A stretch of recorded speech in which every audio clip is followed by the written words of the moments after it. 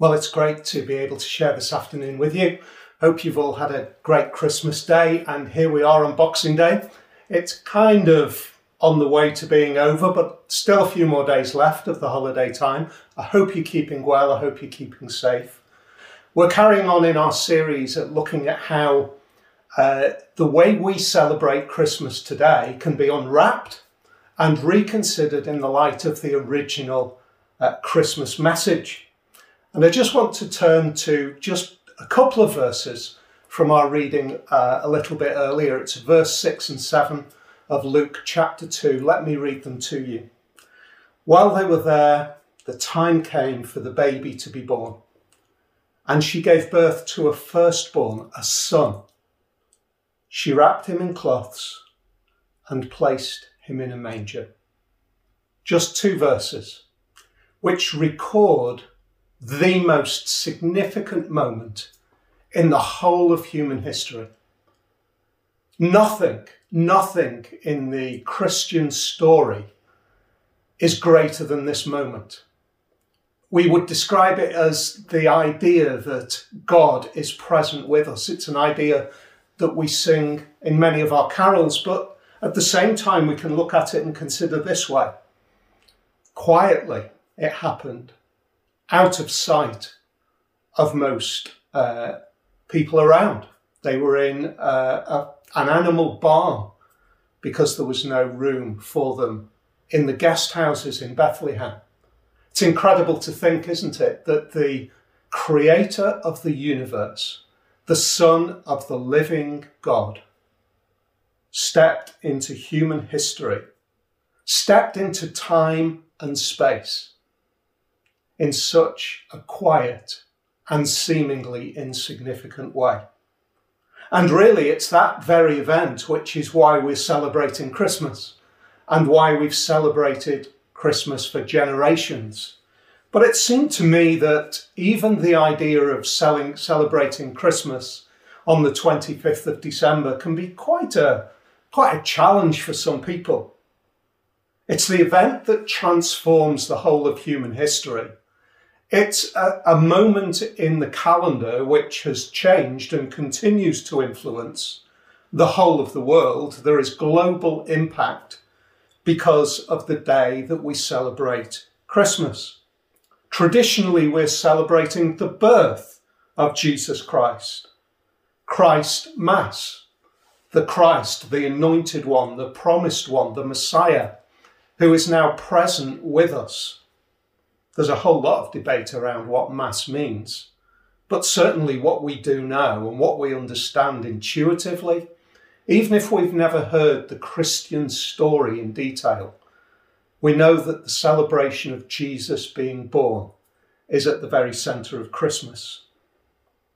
But here's the question. What if it isn't the 25th of December?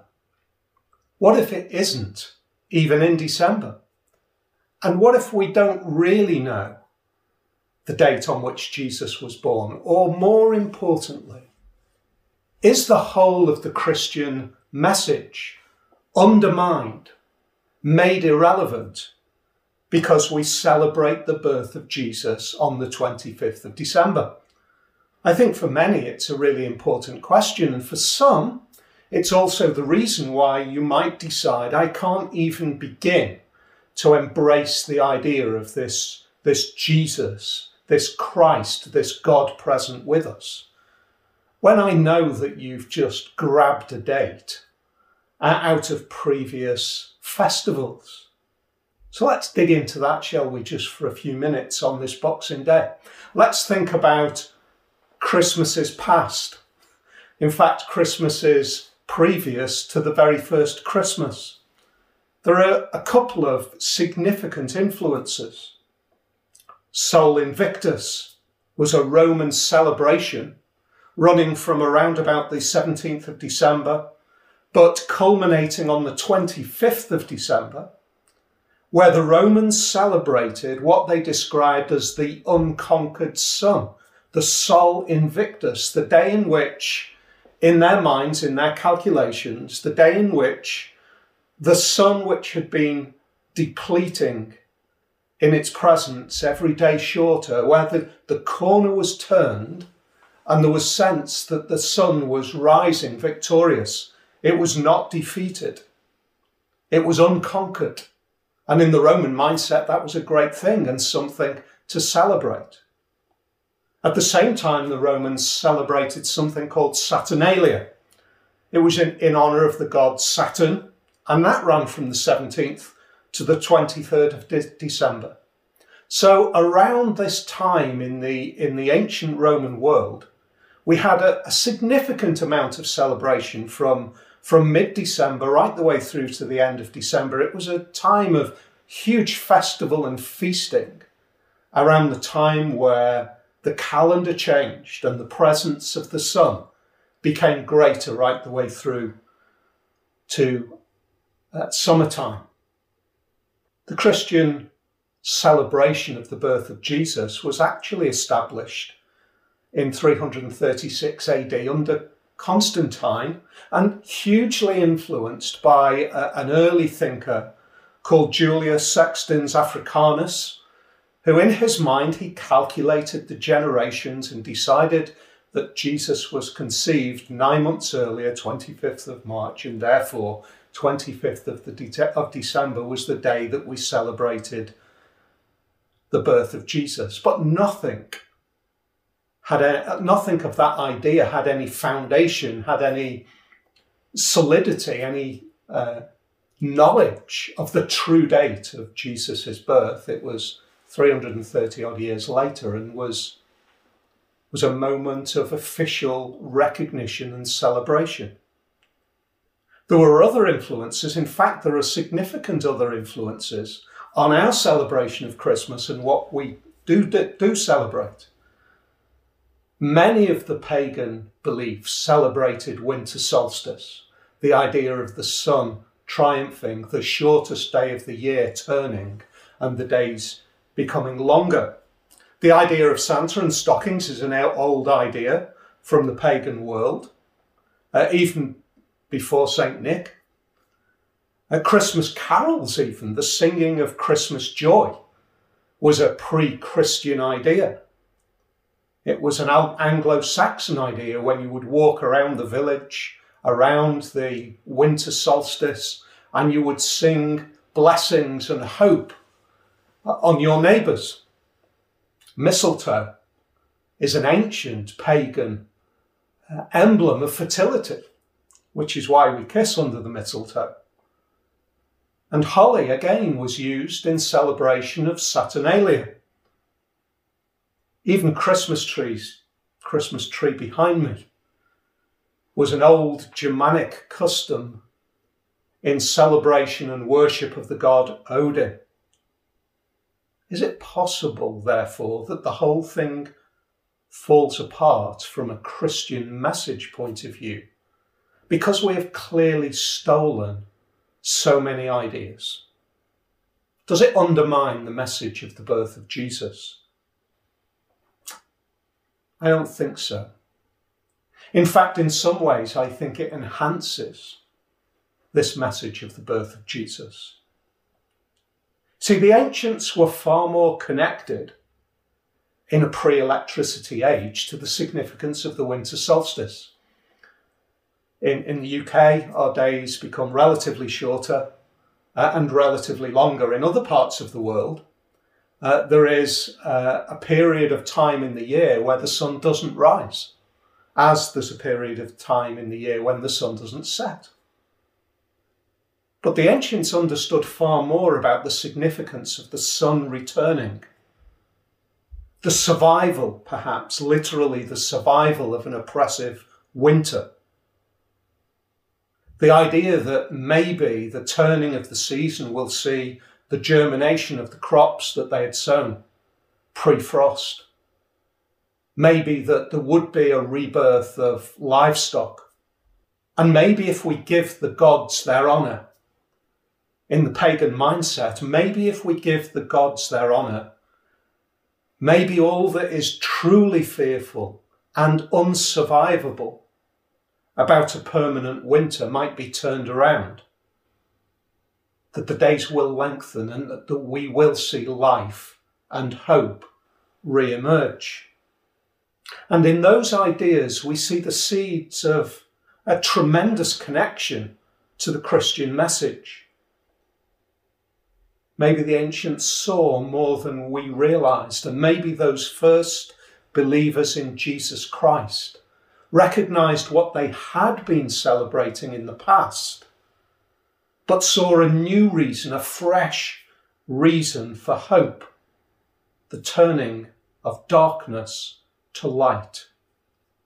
One of the ideas that we've looked at over the past couple of years actually at Christchurch is the idea that Christmas and the celebration of Advent for us is very much a celebration of joy and happiness. But truly in the ancient Christian mind, in past generations and still celebrated in many Christian communities, is the idea that Advent is a time of darkness, a time of recognizing the bleakness of the human experience. And then the birth of Jesus Christ is the moment of hope, the moment of the light breaking in, the moment of joy and celebration, the moment that they can turn to a hope outside of the brokenness of the world in which we exist.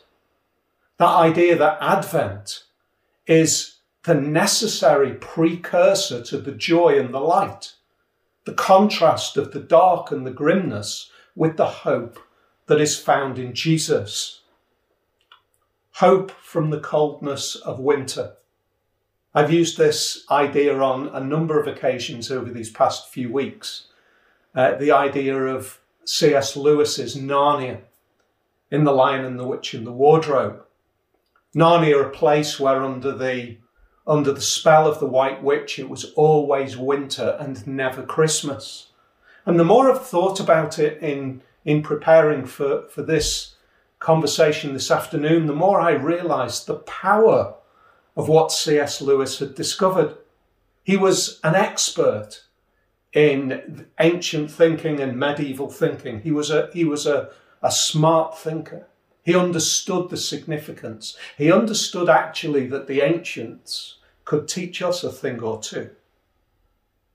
And the more I see in what he wrote about winter but never Christmas in Narnia, the more I understand what C.S. Lewis was driving at.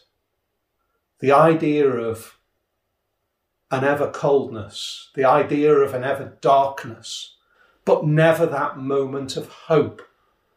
I always thought that when Santa appeared in The Lion, the Witch and the Wardrobe, it was simply about the joy of Christmas. But actually what Lewis is pushing into is the idea right at the core of the Christian message, which is the idea that the coming of Jesus Christ is a turning point of true hope. While they were there, the time came for the baby to be born. And she gave birth to a firstborn, a son. A moment of the turning of hope. The moment when the Christian message speaks to each one of us and turns to us and says, this message, this tangible presence of God in the world is precisely the hope that I have promised for millennia. It's what I've had planned from the very foundation of time, that I would break in, not just to visit you, but to save you, to give you light in darkness, to give you hope in the depths of your spiritual winters. Because the rising of the Son of God is merely reflected in the return of the rising sun, which we celebrate every year. And I think that was probably right at the very heart of those ancient Christians who had celebrated Saturnalia, who had celebrated Sol Invictus, who maybe in their pagan celebrations in worship of the god Odin had sung songs around their village and put Christmas trees up and put candles in trees. All of those things where they had that visceral experience of a desire for hope for the future. And then they realised that there is a greater hope. And actually, winter solstice is the perfect moment to recognise the hope that is in Jesus. Yes, we can do it every year when we see a turning towards light, a turning towards warmth, all of those things that were written into the ancient minds, into the pagan minds, to say there is something about the hope out of the darkness. But the light of the world, as Jesus is described, is a light in the darkness with a far greater quality than any of their previous celebrations. And so those ancient Christians probably very openly spoke about the way that they would take their previous celebrations. Yes, they would take Sol Invictus. Yes, they would take Saturnalia. Yes, they would take the worship of Odin, but they would turn it and they would speak to their friends and they would speak to their families and they would say, yes, in the middle of these celebrations, we have a new reason to celebrate. We have a new hope. We have the birth of the Son in Jesus. We sing about it in our Christmas songs and in our carols, and one of the more recent ones captures it so powerfully in this way. Long lay the world in sin and error pining. That sense of bleakness, that sense of hopelessness, till he appeared and the soul felt its worth. A thrill of hope. The weary world rejoices. Why? Why does the weary world rejoice? For yonder breaks a new and glorious morn. That's the celebration that we have at that Christmas morning, where we see the birth of Jesus is the breaking in of a new and glorious morn. I pray that for all of us during this Christmas time, we might be able to truly, deeply and richly be able to share the final words of that carol. Fall on your knees. Oh, hear the angel voices.